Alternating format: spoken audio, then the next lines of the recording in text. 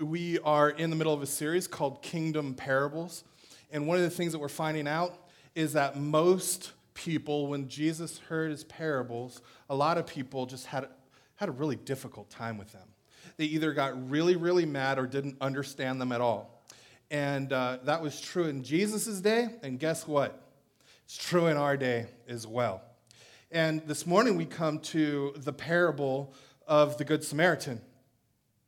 And it is probably one of the most well-known parables out there. You don't even have to go to church, and most people understand that reference to a Good Samaritan. And since it's so popular, it's probably one of the most misunderstood parables, since they're easily misunderstood. Anyway, misunderstood by most people who have heard it. And so I want to start with this, an observation. And here's what I've noticed. Over the years, and you've probably noticed this too, when a family or somebody comes into a time of transition and they're looking for a church, they have a series of questions because they want to find out about the church. And what I have found out is more often than not, people ask the wrong questions about the church. Questions like, how many people does the church have, right? What kind of facility do they meet in? Is the preacher smart and funny? Is the band cool? Does the worship leader wear shoes?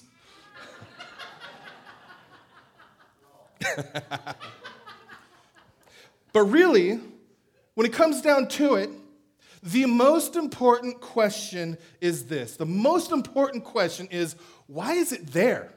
Why does that church even exist? I think that's a very important question. It's a question that we need to ask ourselves. Why in the world are we here? Well, ultimately, if you boil it all down, you know why we're here? We are here to experience and enjoy God. We are here to enjoy and know and relate to the creator of the heavens and the earth, the universe, the one who created it and holds it all together. We are here to enjoy a relationship with him forever and all for his glory. So we exist to love God first and foremost. And here's the deal. If you truly love God first and foremost, you will love what he loves. We will love our neighbors, right? We'll love our neighbors. So let me ask you. I want you to think about this. If we were a church that just took off in our growth, in loving our neighbors, where we go from just talking about it a lot and doing it a little bit to doing it a lot, like just doing it a lot, living it out, loving our neighbors just radically. Can you imagine what our church would look like? What our ministry would look like if we just grew radically in our ability to love our neighbors? You talk to any that's been true for years and years and years. You ask people who don't go to church what their view is of church people, and they have some pretty negative things to say, don't they? And then you ask them what they think of Jesus, and then there's all these wonderful things about Jesus. Whether that's fair or not, that's reality. But I have a question. What if we loved our neighbors so well that the nature of Jesus, the character of Jesus, became unignorable in our city? Can you imagine what that would be like? Well, this is what the parable of the Good Samaritan is all about. We're going to take a closer look at this parable, and Jesus starts the story by saying that there was a man going down from Jerusalem to Jericho. Now, this road from Jerusalem to Jericho was incredibly dangerous. In fact, you know what the locals called it? The locals called it the Bloody Way, right? So it's pretty gnarly. This bloody way cut through these steep, rocky hills that were full of caves. And so it was ideal for thieves to hide in these caves and wait for somebody, jump out, beat them down, rob them, and get away. So, back a few years ago, when our family lived in National City. According to the demographic reports, National City, just 7 square miles, was rated highest in the county all of San Diego County for violent crime. From Camp Pendleton to the border, from the ocean to the desert, rated number 1 in violent crime. Now, if you are a tourist and you are in National City, you probably took a wrong turn. That's probably what happened. And you probably shouldn't be whistling and skipping through the alleys with your fanny pack taking pictures. Something bad might happen to you. Now, this place that Jesus is talking about, way worse, all right? There were no streetlights. There were no cops. There were no surveillance. There was no surveillance. There were no cell phones. And Jesus tells us about a guy who got beat up and robbed. And he says that he fell among robbers who stripped him and beat him and departed, leaving him half dead. And verse 31, a priest and a Levite come along. They see this guy in a bloody pile, and what's it say? It says, they passed on the other side, the far side of the road. Now, okay, you read that, and I think it's easy for anybody to think, how in the world could they do that? How could they just walk by this guy who is in, obviously needed help, just leave that guy to die there? Well, after thinking about it a bit, I think you realize that there's a very good chance that most of us would do the same thing, okay? Because if you were taking a shortcut through an alley in the hood at night and you saw a man lying on the ground, all bloody, half dead, groaning, with an empty wallet next to him, what would you be thinking? You'd be thinking whoever did that to this guy is probably watching me now, is probably going to get me next, right? So you would get out of there and you would call the cops, right? Now, so maybe there was concern for their safety. But I also think, we also see, rather, that there were religious reasons as well. The Levitical law said that anyone touching a dead body was ceremonially unclean. I mean, they would be excluded from worship for 7 days. It was easy for these religious professionals to think, you know what? He might be dead or he might be about to die. I mean, I can't get in the way of my higher calling. So these religious guys passed him by to let him die. But they also passed by the very explicit, clear teaching of the Scriptures that they would have been familiar with to have mercy on even strangers who are in need. They let their schedules get in the way of God's calling. You know what they did? They disregarded God's calling on their life in the name of God's calling on their life. Finally, a Samaritan arrives. And you know what? The Samaritan faced the same danger as the priest and the Levite. And beyond that, the Samaritans and the Jews, they hated each other. They were bitter enemies. Rather than the Samaritan just stepping over this Jew who is his enemy, you'd probably be inclined to step on him. But that's not what happened. Verse 33, Jesus says, and when the Samaritan saw him, he had compassion. His compassion compelled him to minister to his enemy's needs. And then what does Jesus say? He says, you go and do likewise. It's a straight up command. You go and do likewise. Jesus says that the model for our lives and the model for our church is the Samaritan who risked his safety and just destroyed his schedule, became dirty and bloody to be personally involved with a needy person of a different race and a different class. Now, when you start chewing on this parable a little bit, I mean, if you're taking it seriously at all, it's going to raise a few questions, right? Maybe even some troubling questions. We're going to focus on 3 questions. The why, the who, and the how. And our first question is, why are we to love our neighbor? Well, if you're taking notes, here's the short answer. And the short answer is this, that Jesus teaches us that it is at the heart of what it means to have a relationship with God. Okay? Jesus tells us this parable to answer the lawyer's question when the lawyer asks, "Teacher, what shall I do to inherit eternal life?" So wait, time out 1 second. Is Jesus saying that only social workers go to heaven? Is that what he's saying? I mean, aren't we saved by grace through faith in Christ? Yes. Then what in the world is Jesus saying here? Well, let me point out a couple of things as we unpack this, okay? First of all, let me be absolutely clear that loving your neighbor is not the basis of your salvation, okay?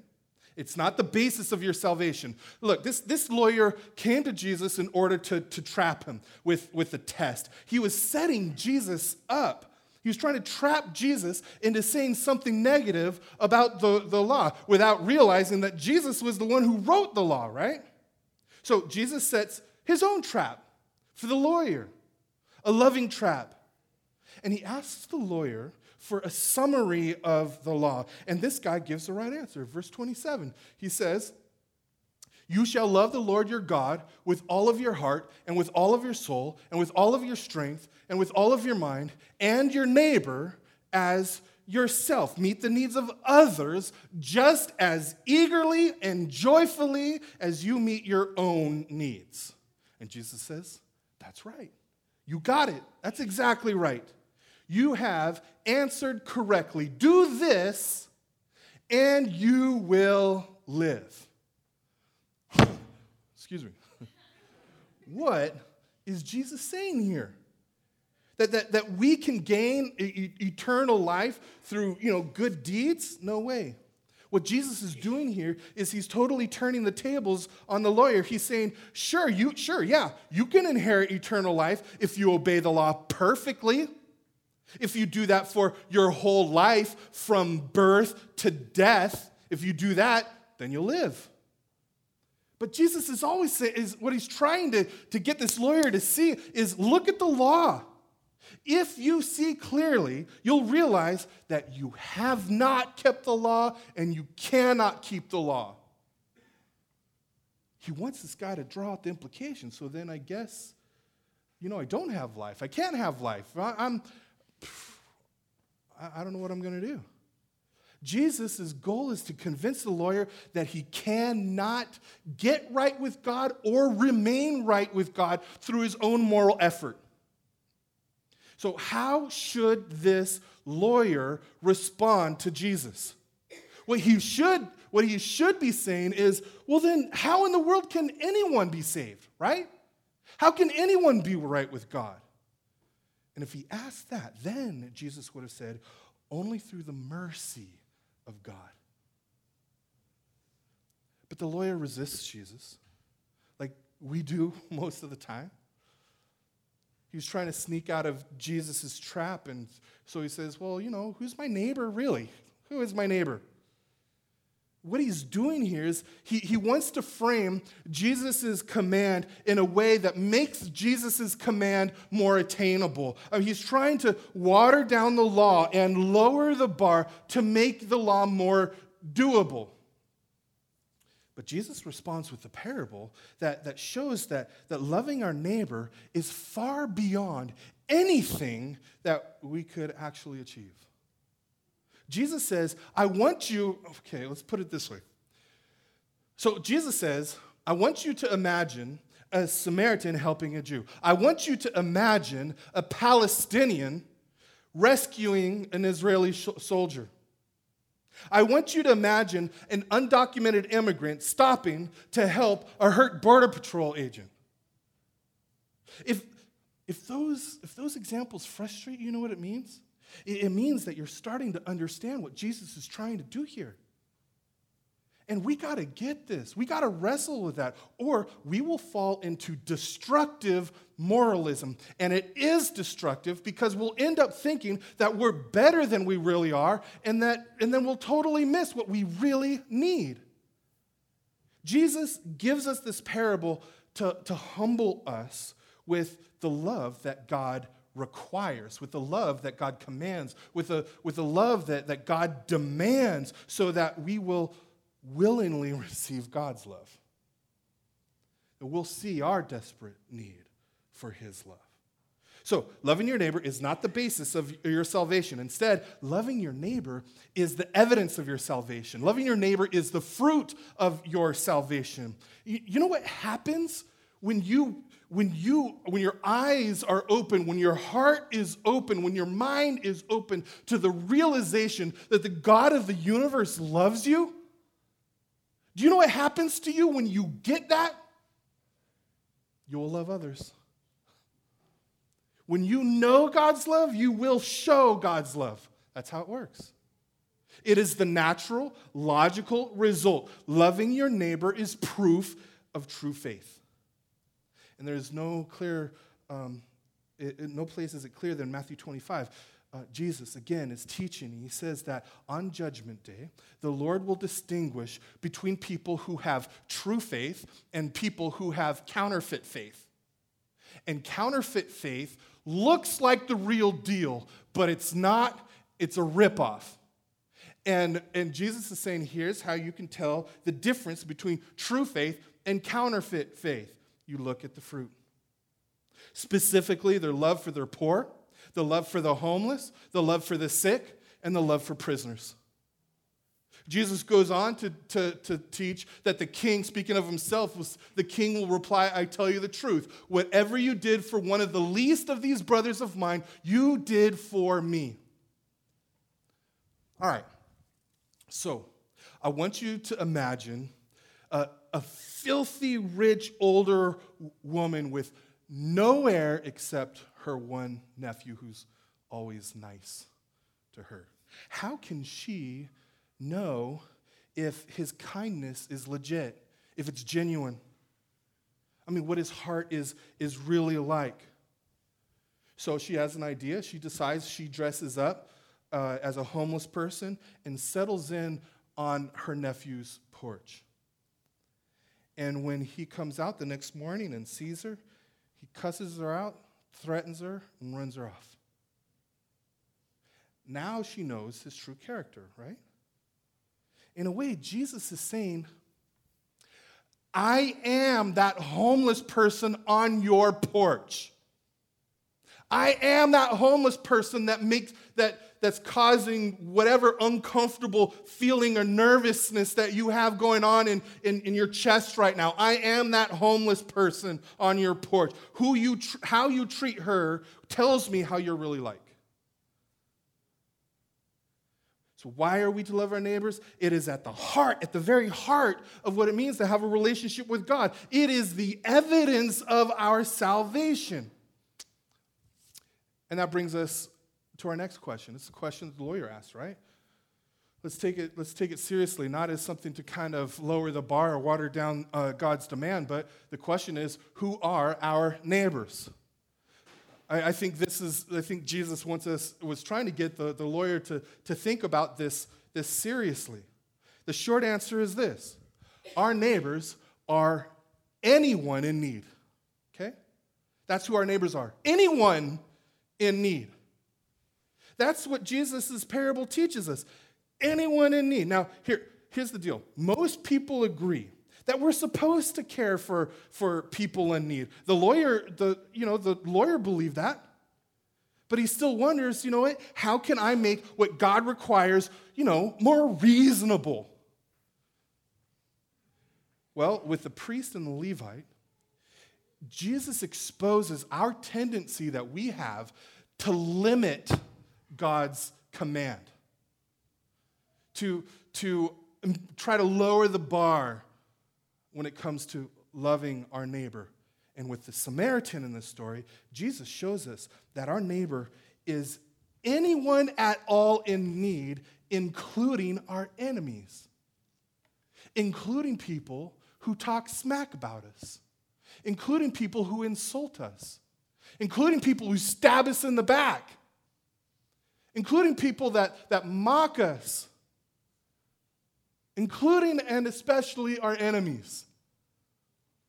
So, let's think about that. Let's bring this into your world right now. I want you to think about your world. I don't want this just to be theory. Think about people that you know, all right? Who is your neighbor? Have you, like me, maybe thought, yeah, sure, we should help people out in need, but, where does it end? It's a slippery slope. Come on, we got to be reasonable. Or you don't mean that we should be inconvenienced to help just, anyone. Charity begins at home. Or, you know what? Not everyone's supposed to get involved with helping people in need. I'm not good at it. It's not my spiritual gift. So, I serve in other ways. Or, you know what? It's my view that the poor they're just irresponsible. Because after all, God helps those who help themselves. Amen? Amen. No, wrong. It's not in the Bible. So many people think that's in the Bible. It's not in the Bible. Or we might think, wait a second, helping the poor, helping those in need, isn't that the government's job? Isn't that why I pay taxes? You ever tried to put limits on God's command to love your neighbor? So, if you're anything like me, yeah. So who is your neighbor? Think of your world. It's that cranky dude that lives next door that's always complaining. It's that older woman who lives all alone. It's that man 3 doors down that's dying of AIDS. It's that guy at school or at work that everybody else makes fun of behind his back. It's all those people in our neighborhood who we don't even talk to. The first step in loving our neighbor is getting to know them. And most of the time, we don't even know their names. So, we kind of look at this as individuals, but I think it's also important for us to look at this as a church family, okay? As a church in this city, who is our neighbor? Our neighbors are the homeless that live under our bridges or have set up campsites out by Escondido Creek. How are we as a church called to love them as our neighbors? Our neighbors are the single moms who have been rejected by their boyfriends or their husbands, and they fear the judgmentalism and self-righteousness of religious people. How can we as a church be a neighbor to them? Our neighbors are the sex workers in our city who are, in many cases, teenagers and victims of sex trafficking. How can we as a church be a neighbor to them? Our neighbors are the working poor who barely make ends meet with maybe multiple jobs just trying to make the rent. How can we as a church be neighbors to them?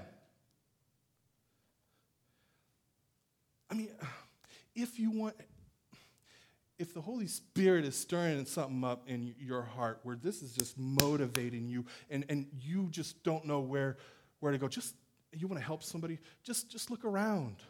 Just open your eyes. Ask God to open your eyes to see who He has deliberately placed in your life. To notice the people around you that everybody else overlooks. And if you still struggle with that, let us know, and we'll get you connected with the right people. Now, our neighbors are anyone in need. And then finally, our last point, that's the how question. How? How can we love our neighbors the way that Jesus calls us to love our neighbors? How can we as a church be a church that loves our neighbors the way God has called us to? Well, simply on our own, we can't, okay? We can't. I know this, you might be frustrated right now saying, you know what, you tell us this is why Infusion is here, that we are supposed to love our neighbors, and that it's at the heart of what it means to be a Christian, at the heart of what it means to have a relationship with God, and now you say that we can't? Exactly right. Left to ourselves, we can't. And so let me explain what I mean. This lawyer is a moralist. And what I mean is he believes that he can keep God's law good enough, better than most people, so he must be okay with God.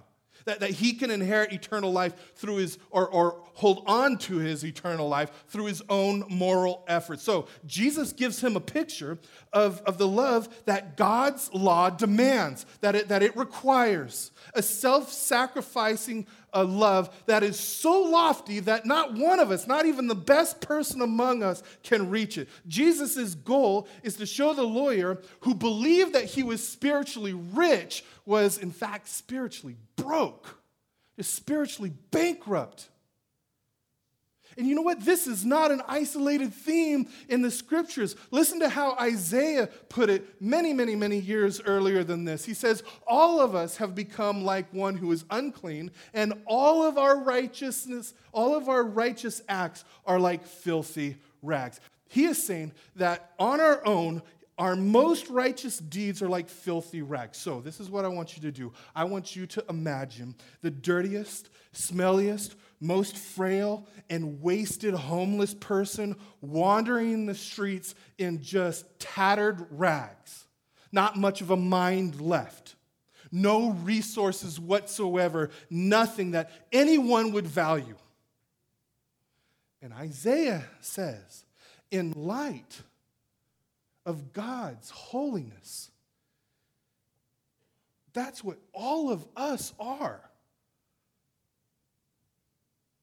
before God. Now, if that offends us, maybe the first reaction is, I think Matt's just making this stuff up. But the truth is, this is not my opinion, this is God's opinion.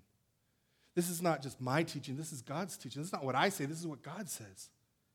God says the only way we can inherit eternal life, the only way that it can be ours forever is by realizing that on our own we are absolutely spiritually broke.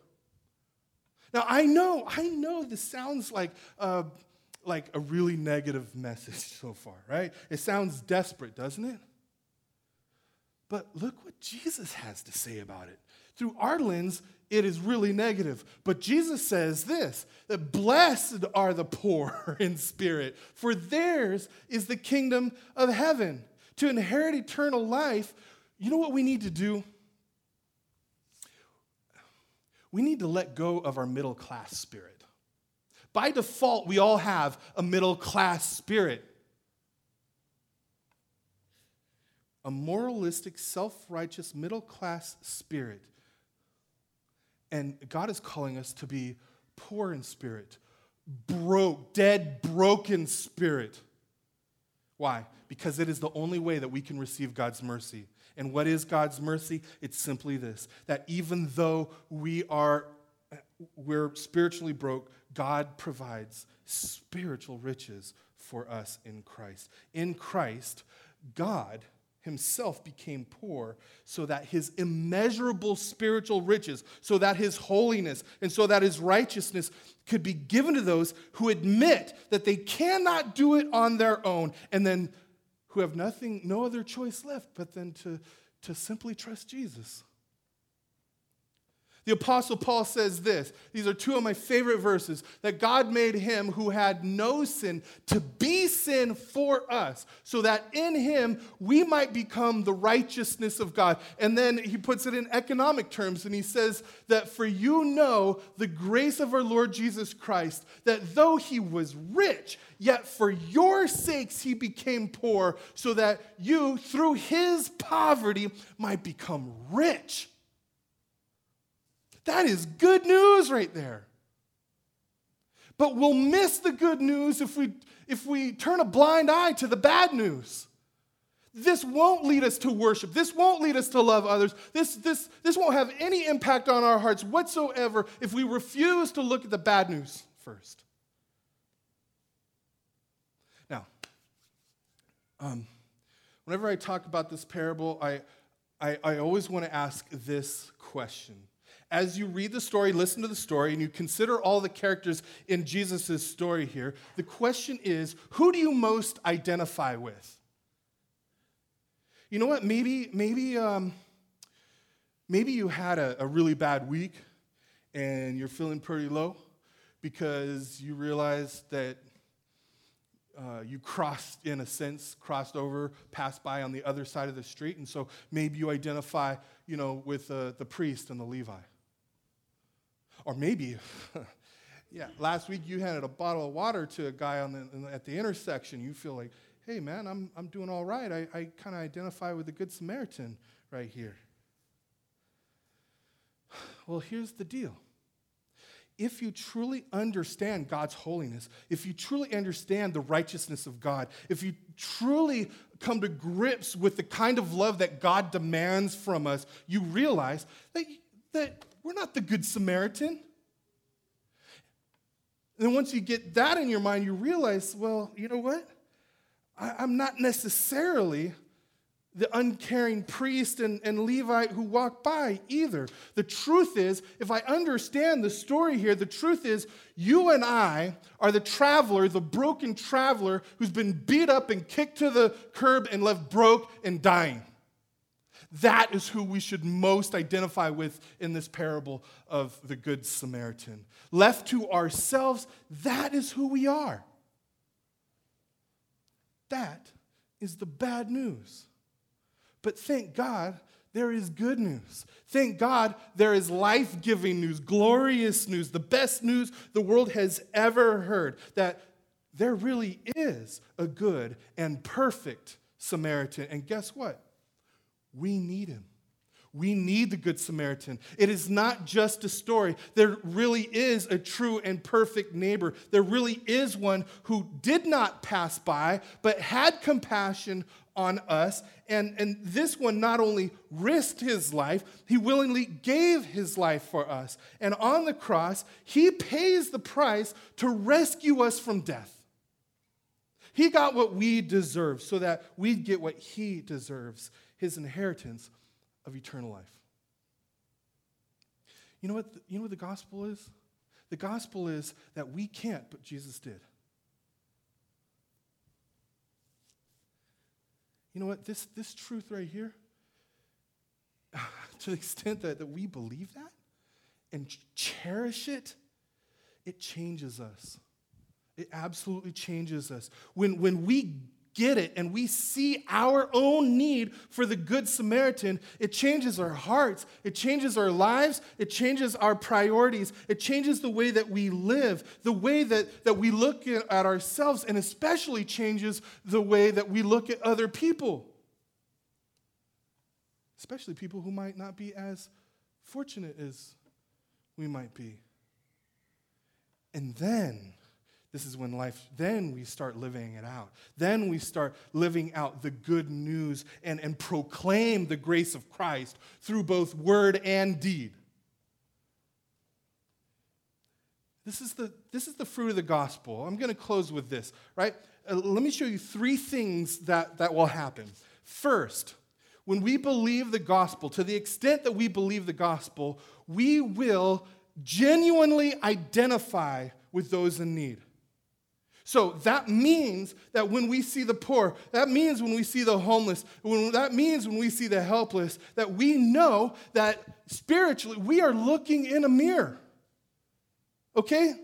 Do you get that? We're looking in a mirror. We see their dirty, tattered clothes, and we think, you know what? All of my righteousness is as a filthy rag. But in Christ, both of us can be clothed in Christ's glorious righteousness. And then you know what happens? We don't look down on them. We don't patronize them. We don't disrespect them. Instead, we actually have a lot of respect for them. Instead of serving them with an attitude of superiority and with like a savior complex, we see them as people from whom we have much to learn. See, the gospel totally changes our attitude.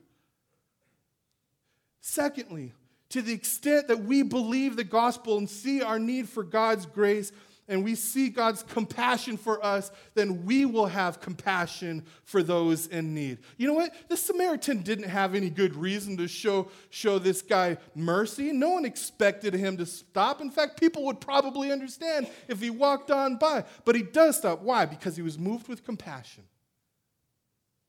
You know what? Moralists love their neighbors out of nothing but obligation and guilt. Or maybe trying to have something to prove. But the only true motivation, the only enduring motivation for loving your neighbor is experiencing God's radical grace in the gospel for you. And you know what? You know what that means? It means that we won't get all uptight about who deserves our help and who doesn't. We do that, don't we? Thank God that he didn't do that with us, because we didn't deserve it. When we know that we are sinners saved by grace alone, we will have compassion for the outcasts. And then third, to the extent that we believe the gospel, to the extent that we see that God has been so incredibly sacrificially generous to us, we will be generous to others, to people in need. If we get the gospel, it logically and naturally, necessarily leads to a life of generosity and sacrifice and mercy. We all of a sudden stop grasping for things that we think we need to be okay. We become radically content and a radically generous person, regardless of how much we have or how much we don't have. And what's so crazy is I see so often the people with the least setting the pace for everybody else. Why? Because we know that our treasure is in heaven, right? You know, last year in 2015, we had more people, this was interesting as we're kind of evaluating the year. We had more people give above and beyond, significantly and sacrificially, specifically designated to help people in need, above and beyond. As a church, we were able to help more people in 2015 than any other year in recent history. Okay, that's encouraging, and that's pretty cool. But it didn't end there.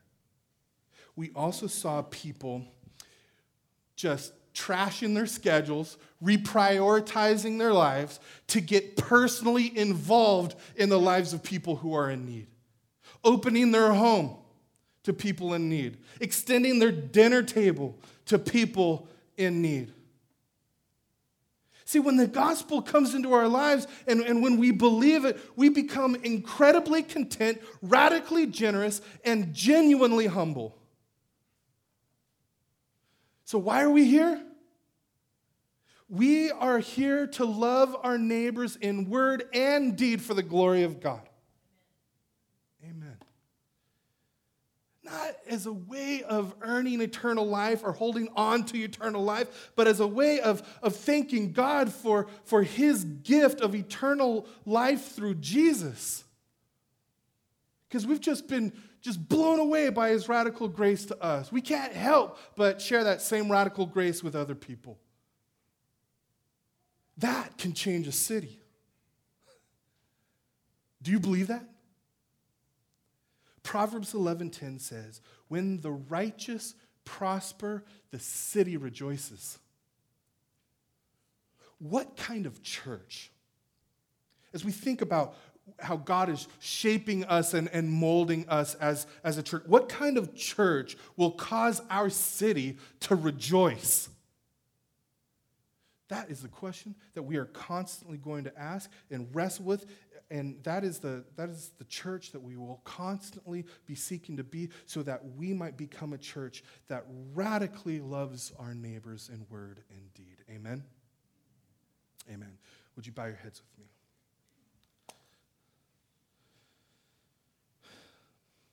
Heavenly Father, we thank you for your amazing grace, your radical grace that you have shown to us.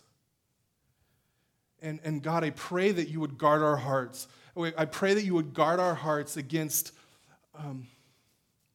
starting to think that we're not quite as bad as other people, and that you didn't have to stoop quite as low to save us as you do other people.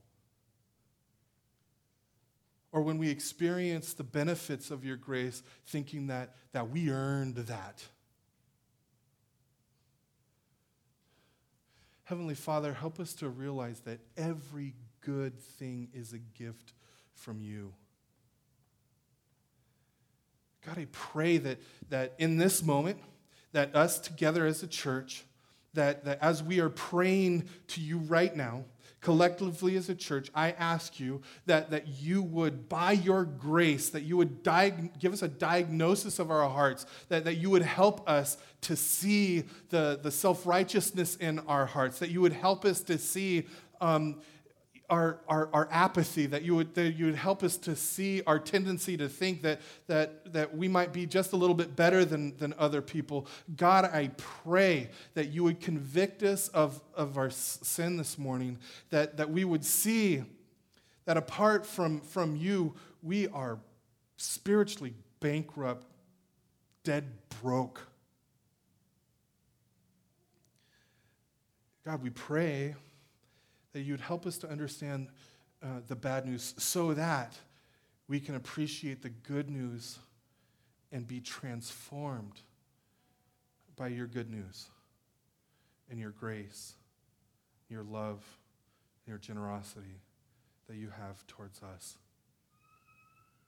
And then, God, we pray that by your Spirit, you would compel us to have compassion, the compassion of Christ. That we would become more like Christ because we are focusing on Christ. God, we are desperate for you. And God, I pray, Lord, that if there is anybody here this morning that has not trusted you, anybody here this morning that have realized that right now they are spiritually broke, spiritually bankrupt, and they desperately need the riches of Christ, I pray that this morning you would give them the faith to trust Christ, that you would give them the courage to follow Jesus and to become part of your family of brothers and sisters with you as our Heavenly Father.